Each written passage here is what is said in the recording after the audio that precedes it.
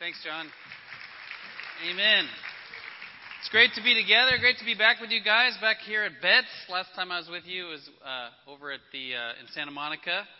I know some of you like that better. Some of you like this better, or whatever. But it's just good to be together, right? And it's really encouraging. We're closing out this series today that we did the same one in South Bay. If you're visiting with us.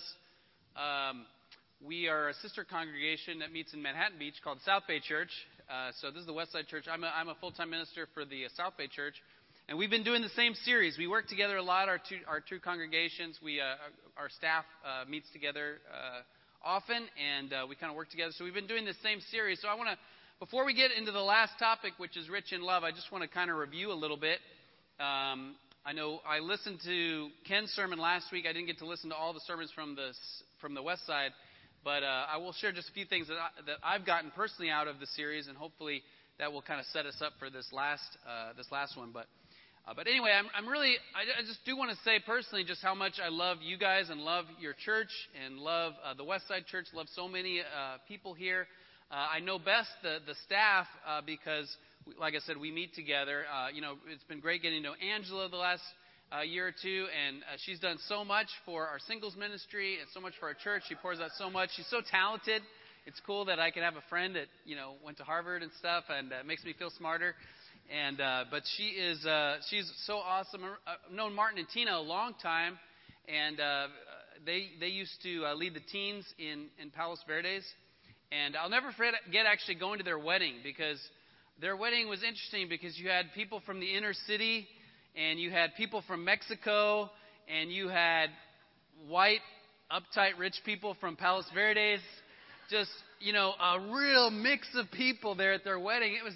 It was like nothing else I'd ever seen. It was just like so cool that the kingdom of God is breaking through, to these communities. And I just love Martin and Tina. And they have been tested and tried and refined by fire. And I'm really so proud of them. And I know they've got on their heart passion for the Latin ministry, and that is so important in our city, and I just really, really appreciate them. And I'm also so grateful for Ken and Lena, so proud of them stepping up and leading the church here and leading the family ministry.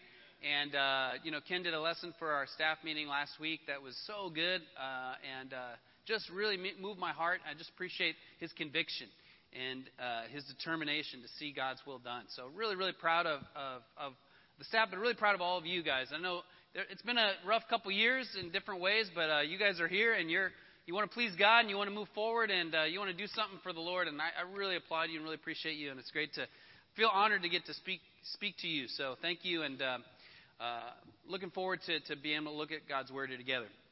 So what this series is all about is it's about the nature of God.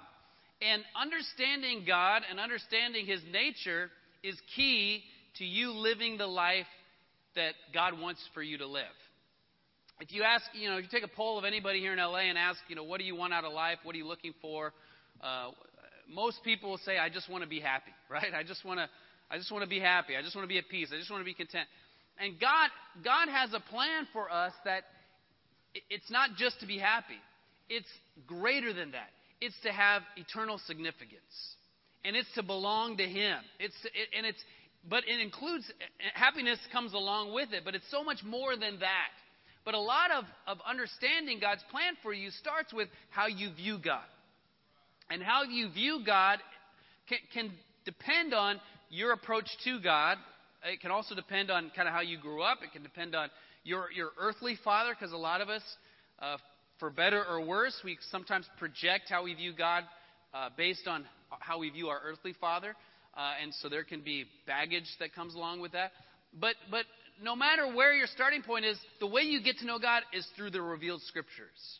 And so everybody can get that correct view of God. But so this series has been going through some qualities of God that you see not just in one passage, like it's in Psalm 145, but it's in many, many passages. Dozens of passages have these same qualities about God. That God is gracious, that God is compassionate, that He's slow to anger, and He's abounding in love. So for us, when we talked about God's grace and compassion, we talked about, the first thing you think about when you think about God's grace and compassion, you think about the cross. And you think about what God did for us on the cross and sending Jesus. And God's amazing grace that we can be saved no matter how much you've messed up, no matter what your life is like. he's saying, I want you to be my son or daughter. And my grace is there for you to be able to become a disciple and to have all your sins forgiven. But in I don't know what angle you guys took as you looked at grace. We had done some sermons about that fairly recently. So we talked about a different part of grace that you see in the Bible that I had never really studied before. So this was really good for me. That in the Bible, a lot of times the Bible uses the word grace when it talks about the gifts God gives us. Because the gifts that God gives us are by His grace also, aren't they? You know, whatever gift you have, you didn't really do anything to deserve it. It's probably how you grew up. It might have been your genes. I do not have the gift of playing basketball like you guys are going to be playing basketball. I've tried. For a while there, I was leading the church in Long Beach, and basketball was big in Long Beach. And I really practiced, and I tried. And I would try to go out to the park and play with guys and, try to invite them to church and stuff. I realized that I was doing more damage to the kingdom of God by doing that. It's like, yeah, I'm a minister. I want to invite you to my church. And the guys are like, oh, you're a minister. Big surprise, kind of thing. Whereas my son he's developing that gift. He has a lot more of the gift of basketball. So I tell him all the time, you're going to be able to do that. You're going to be able to go to the park and reach out to people and stuff. It's really cool. But anyway, whatever gift you have, you can sometimes feel like God is not fair in the gifts that you get. Instead of God is gracious, you can feel like God is not fair. Remember the story of the parable of the gifts, the parable of the talents, if you're familiar with the Bible? The one guy, the wicked, lazy servant, his view of God was, God, you're not fair. You try to reap seed where you haven't sown. You demand more than you give. You're not fair. So I'm just going to hide what I have and just try not to get in trouble. That was his approach. And so when we have this view of God that He's not fair, it affects what we do with what we have. And it affects how grateful we are. But if you understand God's grace, then you're grateful. And grateful people are happy people. You might think happy people are grateful people, but it's not true.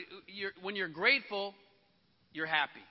And so really understanding God's grace will lead you to that decision, and seeing Him as gracious and compassionate will help you to get the grateful perspective you need to have. And that will help you enjoy life a lot more and help you be a lot more effective in becoming who God wants you to be. Slow to anger we talked about last week. I just want to talk about that for a minute. All the passages that say God is slow to anger also add that He does not leave sins unpunished. And Ken preached last week about how there are some things, there are injustices in our world that we need to be angry about. And it's not that God doesn't get angry. God doesn't sin in His anger. And thankfully, He is slow to anger.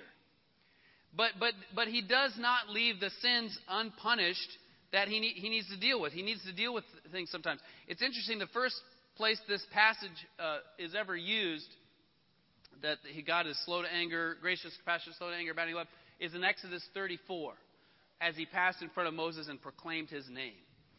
Anybody know what the context of Exodus 34 is? It is when God's people, Moses went up to get the law from God on the mountain. He was gone for 40 days. They were not only getting God's word in terms of spirituality, but they were building an entire nation. Because you have all these people, thousands and thousands of people who were in slavery. They come out of Egypt, and now they need to establish a nation. And so they didn't have a government. They didn't have anything because they were all slaves. So Moses is getting from God all the rules and the regulations, and as well as the spiritual laws. So he's up there a while. And they go, we don't know what happened to him. He's been gone a long time. So they decided we need to take matters into our own hands. And so they decide to make a golden calf and bow down and worship this golden calf. And so Moses gets really, really ticked, throws the tablets down and breaks them. He's mad. He makes them drink water that has the gold calf ground up in the water, But God says, look at me, my nature, I am slow to anger. And yet I don't leave the guilty unpunished. And there was punishment that came. But God was compassionate. So the point I'm making is that we can all be like those people in our life. Why did they make the gold calf? Because they didn't trust God. Why did they want to bow down to that? Because it's something they could see. They want to depend on something they could see rather than God who they can't see. Don't we all struggle with that? They wanted to be like the nations around them. All the nations around them had all these other gods. So they wanted to be like everybody else. Don't we struggle with trying to be like everybody else sometimes? And thankfully, when we are in sin, God is slow to anger. But the point is that we are going to face him eventually. So the thing to do is to get humble now. God is slow to anger, so don't be slow to surrender. Because God, when we do surrender to him, he's always gracious. The other time it's used is in Numbers 14. That's only it's a while later in the Bible, so I always thought it was kind of a long time later. It's actually only a few months later. That's when the 10 spies went in and they brought back a bad report, and so they were all scared. Again, it was their sin. It was they didn't want to trust God. They didn't have faith, and yet God responded by being slow to anger. I wanted to show you this verse here before we jump into today's lesson. So Psalm 18 says, "To the faithful you show yourself faithful, to the blameless you show yourself blameless, to the pure you show yourself pure, but to the devious you show yourself shrewd." What does that mean? I think it means that you will find, as we're talking about how you view God, you will experience God, you will understand God based on how you approach God. If you approach God stiff-necked, we talked about what it means to be stiff-necked in our sermon last week. Stiff-necked, it doesn't mean, you woke up and you can't. This happens to me sometimes. I'm like, Tessa says something to me, I'm like, yeah, honey? But it means that you won't bow. You won't surrender. You won't humble yourself. That's what it means to be stiff-necked. If you approach God with stiff-necked, no, I want my way, then you will find a God who is shrewd or who is trying to bring you down. You save the humble, but bring low those whose eyes are haughty. If you want to approach God prideful and haughty, then you will not find a God who is necessarily gracious and compassionate. Right? Don't you get that out of that verse? You save the humble, but you bring low those whose eyes are haughty. I want to be saved. I would rather approach God with humility. And so if you approach God with humility, if you examine your own heart and approach God the way you should, then you will always find God is there to help you and to save you and to rescue you, and he has grace and his compassion, and he's slow to anger. Praise God. So today we're going to talk about how God is rich in love. And I appreciate John sharing about my grandfather, Ben Holt. Great guy. I'm so thankful for my family. And my dad, who married my mom, who was Ben Holt's daughter, was out here for Thanksgiving and did a lesson about God's love. And I thought this lesson would be great. I've stolen a lot of things from my dad over the years. I stole his looks. I stole his body type. I stole his body hair. But I still have a wrench I stole from him in high school that I still use. He might not even know that I have. But so I'm going to steal his lesson today. But anyone here know the books of the Bible in order? Raise your hand if you know the books of the Bible in order. Okay, that's good. Amen. Anybody know the names of the 12 apostles? I'm not going to make you recite them, but anybody? Okay, good. Anybody know the 12 tribes of Israel? It's a little tougher. All right, good. We got a few. Anybody know the 10 spies that went into Israel? Yeah, that's a tough one, right? Here's one I know we all probably know. What is the greatest commandments? Raise your hand if you know it. Okay, everybody knows that. Love the Lord your God. Yes, love the Lord your God with all your heart, with all your soul, with all your mind, with all your strength. We're going to sing a song right now that's based on that command, because we're not done singing. We're going to sing one more song. And then we're going to jump into how that relates to God's love for us. All right, so let's all stand up. Let's sing the greatest commandment, and then we'll keep going with the lesson here.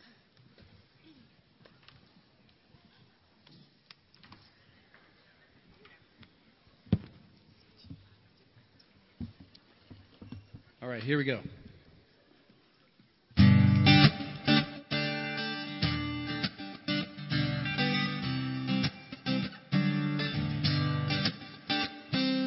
Love the Lord your God with all your heart, with all your soul, with all your mind, with all your strength. Sing that again. Love the Lord your God with all your heart, with all your soul, with all your mind, with all your strength. With all your heart, with all your soul, with all your mind, with all your strength. Oh, love the Lord your God with all your heart, with all your soul, with all your mind, and with all your strength. I will serve the Lord with all my heart, with all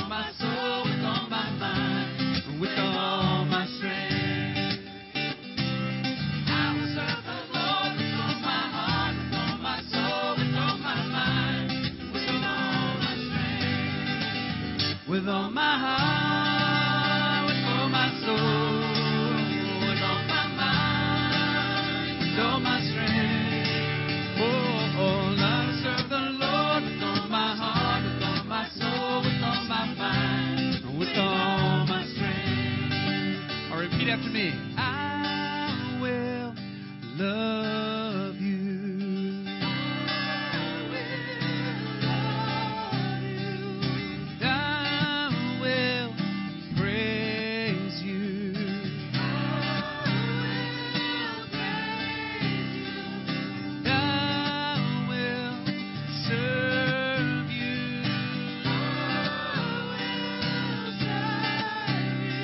And I will trust you, Lord. With all my heart, with all my soul, with all my mind, with all my strength, with all my heart, with all my heart, with all my soul, with all my mind, with all my strength. I will love you, Lord. I will love you, Lord, with all my heart, with all my soul, with all my mind, with all my strength. I will love you, Lord. I will love you, Lord, with all my heart, with all my soul, with all my mind, with all my strength. Last time. I will love you, Lord, with all my heart, with all my soul, with all my mind, and with all my strength. Amen. Sounds great. Have a seat.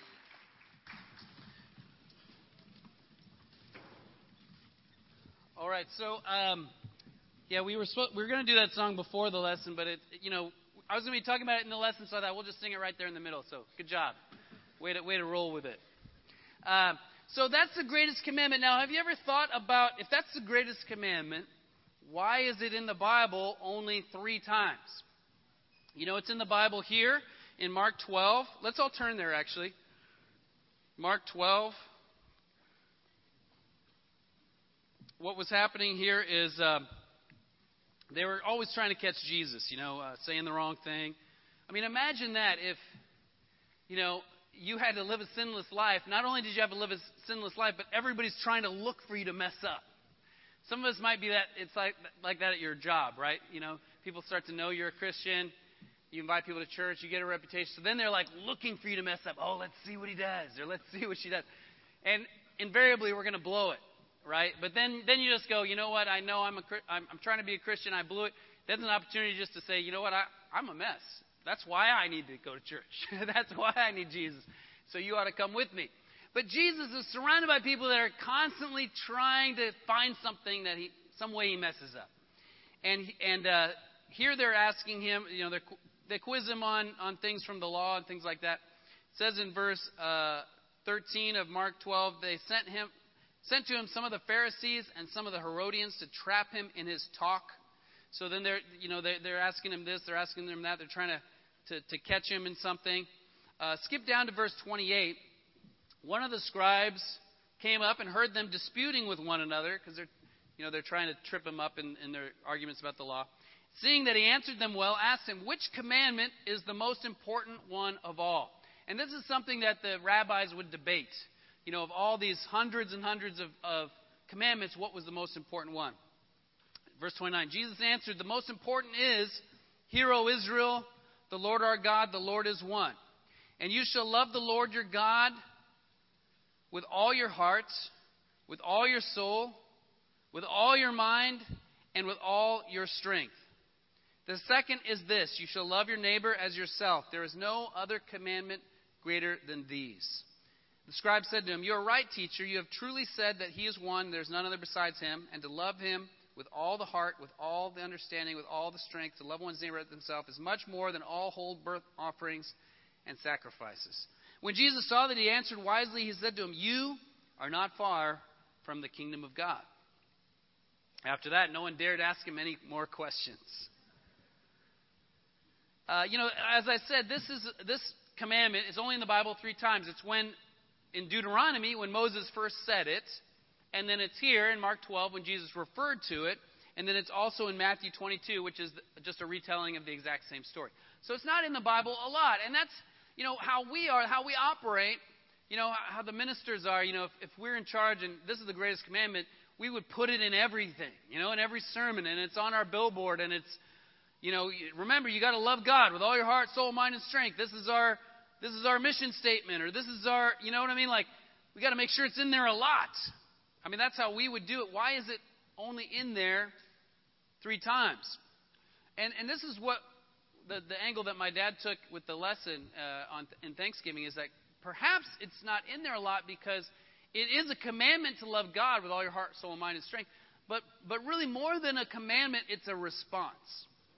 And what is in the Bible from the very beginning to the very end is God's love for us. I mean, it starts in Genesis that even God made humans in the beginning. Why? Because He wanted, if you want to show love, you need an object for your love. And He made human beings that were made in His likeness, that we share His character, we have His creativity, we have His ability to reason. Why? So that we could have a relationship with Him. And He saw it wasn't good for man to be alone, so He made Eve. And, from the very beginning, He showed compassion on Cain, even though he killed his brother. And on and on and on, you see God's love and His grace and His compassion for His people throughout the story of the Bible.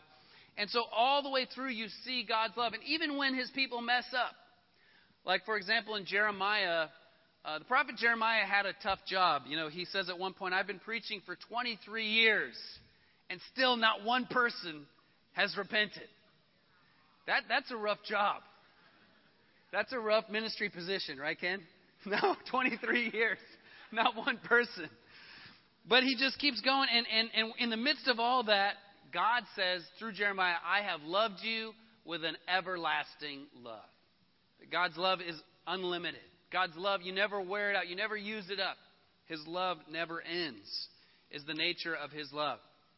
And so understanding that love for God is about relationship is an important thing to get. Because if I were to ask you about your relationship with God, somebody comes up to you having a D time or something and somebody says, tell me about your relationship with God. How's it going?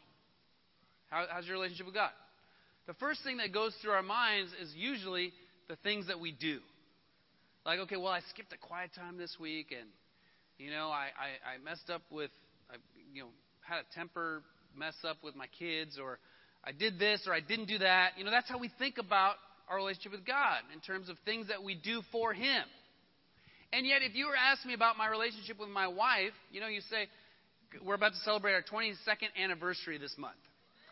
22 years of marriage. Yes, amen. Marriage in the kingdom is awesome. I can't imagine being married in the world, but in the kingdom, it's awesome. But if you were to ask me, tell me about Dessa.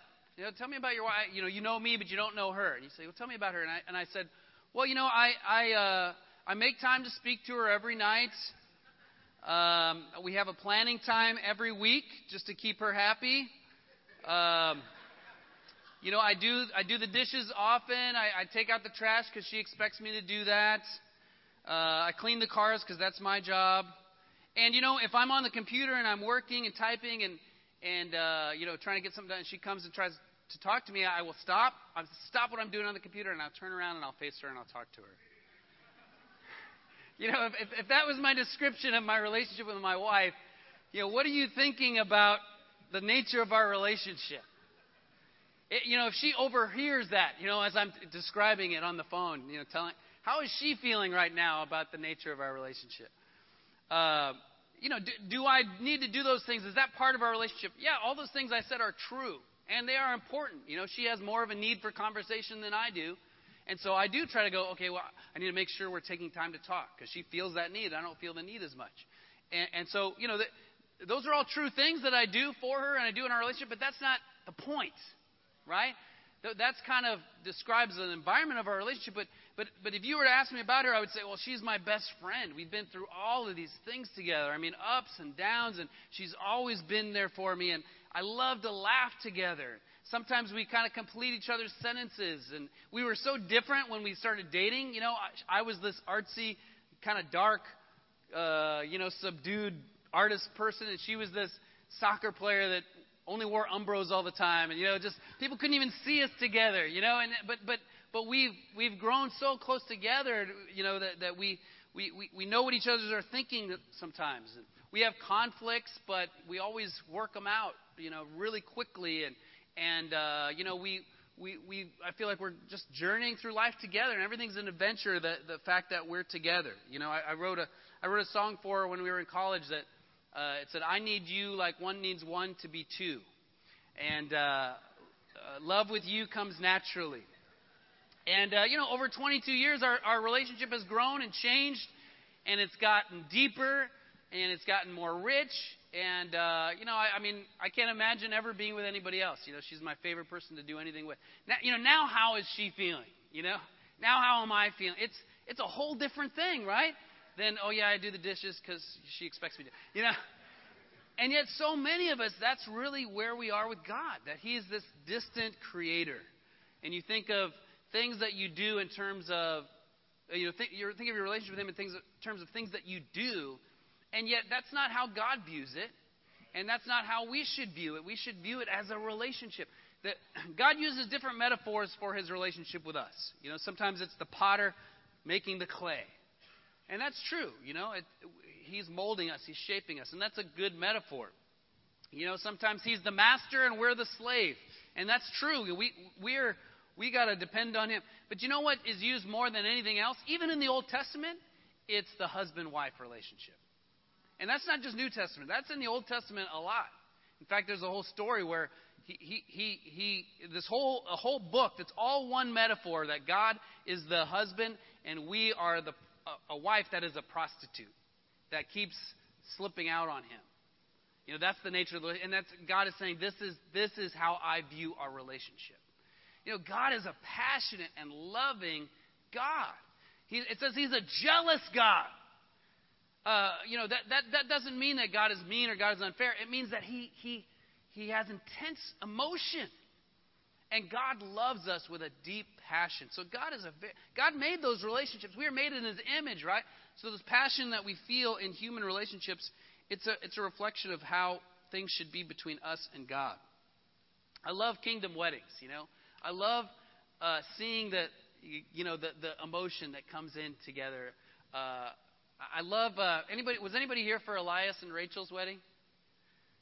Okay, a couple of you. So this was cool because they were so drunk with love that they were not even listening to a word that Marco was saying.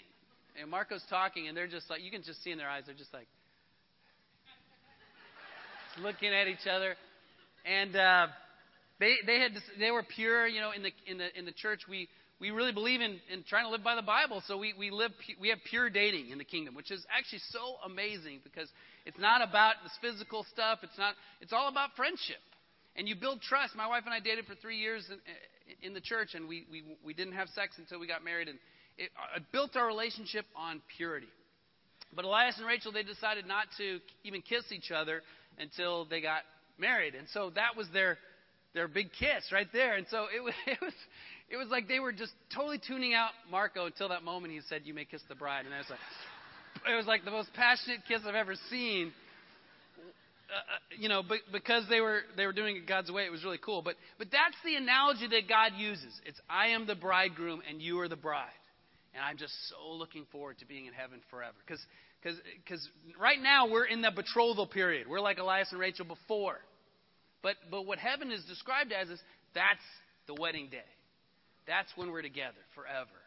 And so that should be the nature of our relationship with God. So we're going to look at a few verses in Ephesians just to help us kind of get Paul's heart about this. Turn over to Ephesians chapter 1. I'm not going to put it on the screen because we're going to read a little bit. Paul wrote this about the same time as he wrote Colossians and Philemon. There's a lot of parallels between Ephesians and Colossians. And I'll talk a little bit more about the setting in which he wrote it here in a minute.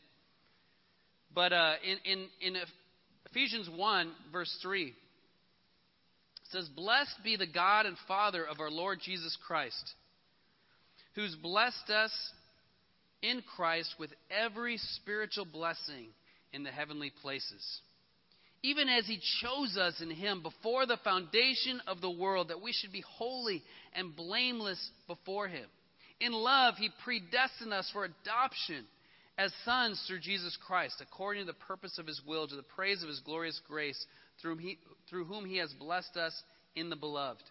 In Him we have redemption through His blood, the forgiveness of our trespasses, according to the riches of His grace, which He lavished upon us in all wisdom and insight, making known to us the mystery of his will, according to his purpose, which he set forth in Christ as a plan for the fullness of time to unite all things in him, things in heaven and on earth.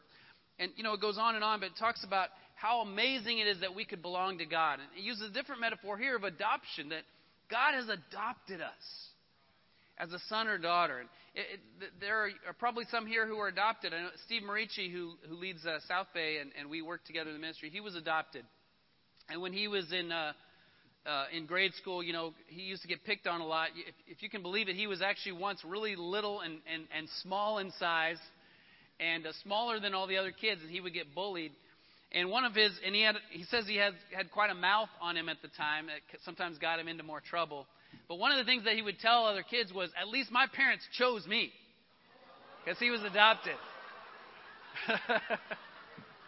At least my parents wanted me.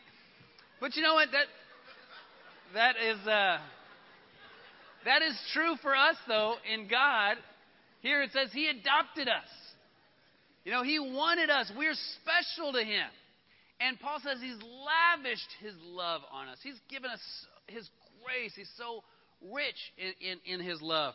Skip over to Galatians 2, verse 1. It says, Ephesians 2, same book. And you were dead in trespasses and sins in which you once walked, following the course of this world, following the prince of the power of the air, the spirit who is now at work in the sons of disobedience, among whom we all lived in the passions of our flesh, carrying out the desires of the body and the mind, and we were by nature children of wrath like the rest of mankind. Isn't that true of all of us? We were following the desires and the passions of our bodies and what came natural. And we became objects of wrath, where we deserved punishment. We deserved God's anger. And yet it says, verse 4, but God, being rich in mercy because of the great love with which he loved us, even when we were dead in our trespasses, he made us alive together with Christ. By grace you have been saved. He raised us up with him and seated us with him in the heavenly places in Christ Jesus, so in the coming ages he might show the immeasurable riches of his grace and the kindness for us in Christ Jesus. So this is interesting. It describes that we are seated with him in the heavenly places. What does that mean? Because we're not there now. We're down here, right? I think he's talking about a spiritual reality. That when we're adopted through God's love, our real place is now in heaven. And so as we are here, we're on a journey. We're traveling. We're on our way somewhere. Nobody gets on a train or a plane and goes, okay, I'm going to make myself comfortable and I'm going to unpack all my stuff and find I'm going to, put my toothbrush here and, here's where I'll sleep and, I'm going to, because it's not a home, right? You're traveling somewhere. You're on your way to your destination. And that's what this life is, that we're on our way to be with God forever. And so we're seated with him now. Our soul, it's like there's a connection. Our soul is already there in a sense. Does that make sense a little bit? Like there's already a spiritual reality. That's kind of where we are already in our heart. And so as we sing, when we worship and when we're together on Sunday, to me that's the goal of this time now, is that we would feel that we would sense that when we sing together, that we would kind of get a sense of what heaven is going to be. Like the scripture that was read earlier about Revelation and that spiritual reality, that's where we're headed. And all of this is because of Christ's love. It says because of his great love. The great love with which he loved us. And the chapter we read earlier says he's lavished on us this love. Skip over to chapter 3. The interesting thing about Ephesians is that it's a very practical book in terms of what it means to be a Christian and things that we do for God. And so we're not going to really talk about that necessarily today, but there's a lot of Christianity today that has become very watered down. And being a Christian means almost nothing in American society except, I believe in Jesus, like that he exists. Or that even that he's a savior, that he's there to save. But the Bible says in James that even the demons believe in that. So there's something more that it means to be a Christian, and the Bible's pretty clear about what being a Christian is. It's just that people don't read the Bible or expect to follow it. And we're a culture, we're a family here where we're trying to live by the Bible. Now, it's not to be saved. We just read we're saved by God's grace. But as a response, we try to change our life. And so Ephesians has some real specific things. In chapter 4, it talks about don't let any unwholesome talk come out of your mouths, but only what's helpful for building others up according to their needs that may benefit those who listen. If every one of us would just follow that, boy, so many relationship conflicts would just go away. Or marriage issues would go away. If we just install that filter, is this helpful for them? What I'm about to say? No. So you don't let it come out of your mouth. When we were kids, we used to do a family devo, and we would pretend like you have something to say, and you don't let it out. Like you're going to say, you're so stupid, and you go, you're so... And then we talk about, well, what were you about to say? Oh, I was going to say, she's so stupid. Oh, you didn't let it come out of your mouth, right? If we would just all do that, that would change our relationships. And Ephesians 5 talks about how there should be among us not even a hint of impurity or of any kind of greed. So there shouldn't be a hint. We know the impurity one. There shouldn't be a hint of impurity or sexual immorality. And so that should be what our dating is like here. That should be what our relationships are like. Not even a hint of impurity. But it also says not even a hint of greed. I don't know exactly what a hint of greed means, but you think about that. So that's very specific. Ephesians 6 talks about how we should carry one another's burdens. And my point is that there's a lot of specifics about what our life should look like. But Paul didn't start with that.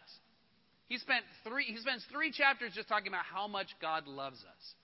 And so my point is that loving God with all your heart, all your soul, all your mind, all your strength, it's a response to understanding how much He loves us. And I think that was Paul's mindset. And so that's why he started with God's amazing love. So in Ephesians 3, it says, for this reason, Paul, a prisoner for Christ Jesus, on behalf of you Gentiles, assuming that you've heard of the stewardship of God's grace that was given to me for you, how the mystery was made to me by revelation, as I've written briefly. So Paul, he says, I'm a prisoner for Christ Jesus. And at the time he wrote this letter and the book of Colossians and later the book of Philippians, he was in prison for his faith. So that was his environment. And so a lot of times we can think, well, the way I view God, I can't view God as loving because here's my environment. Or I can't view God as gracious because I'm going through this challenge and this challenge and this challenge. Paul was imprisoned by the Roman Empire, by the Romans. And I can't imagine his environment was very happy and good. I have never been literally imprisoned.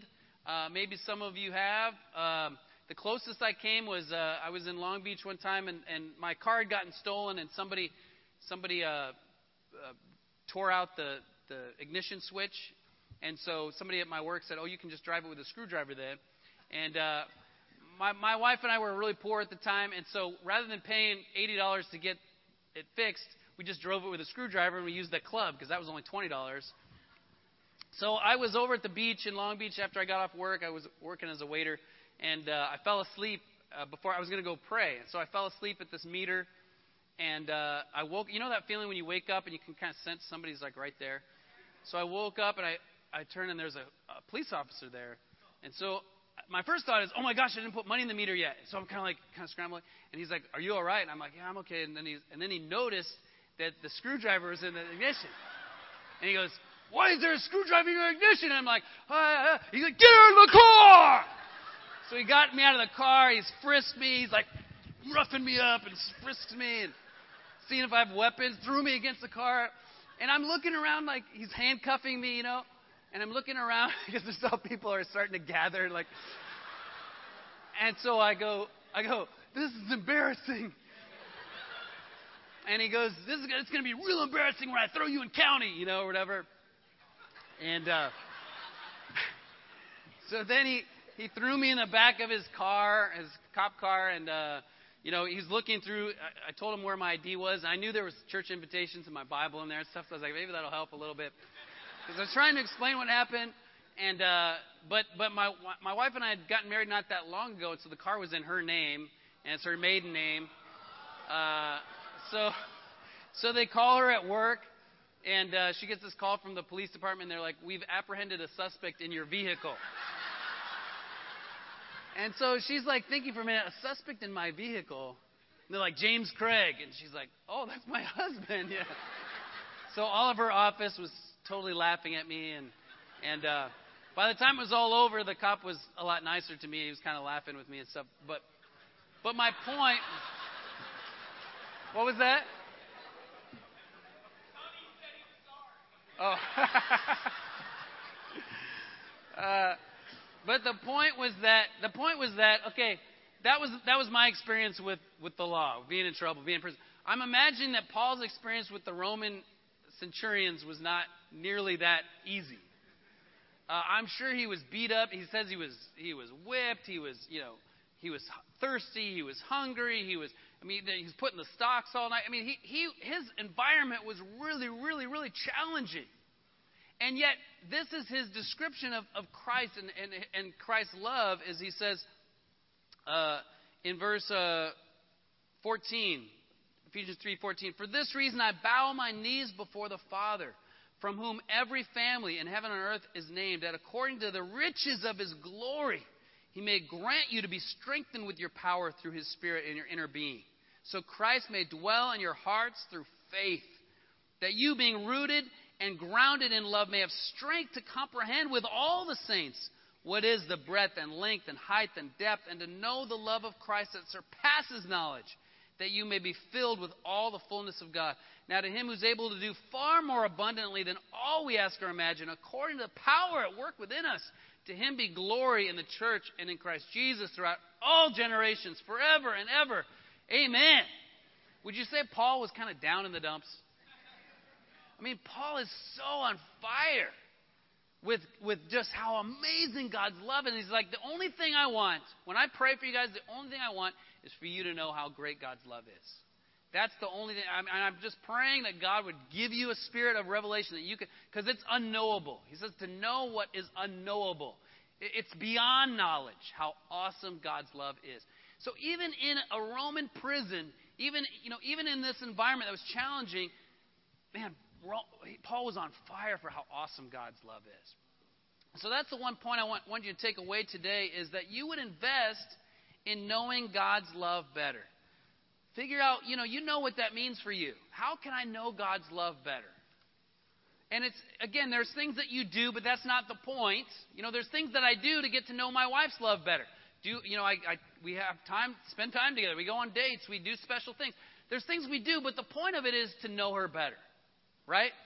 So the things that you do to know God better are not for doing those things. It's to know God, to understand His love better. Like, for example, reading a lot of passages of Scripture. Just spending time. I mean, when's the last time you spent 2 hours and just read your Bible? There's times my thinking gets really off and negative. And my default, I'm an artist, so my default is just to kind of be negative. Maybe not all artists are that way, but I'm definitely that way. But something about just reading a lot of Scripture, it changes my thinking. And it helps my knowledge of God's love to get where it needs to be. Or having a special place that you go to be with God. I have this mountaintop that I go near my house. I call it a mountaintop. It's really just a rounded hill. But when my kids were little, we named it the Mount of the Lord's Blessing. You know how Abraham would name places and Isaac and stuff. So we named it the Mount. So even our kids in elementary school, they're like, the Mount of the Lord's Blessing. But just going up there and being with God, sometimes just walking into that place, I feel so much better. I feel like, okay, my heart is, I feel a weight lifted. There's certain people maybe that you spend time with that help you to know God's love better.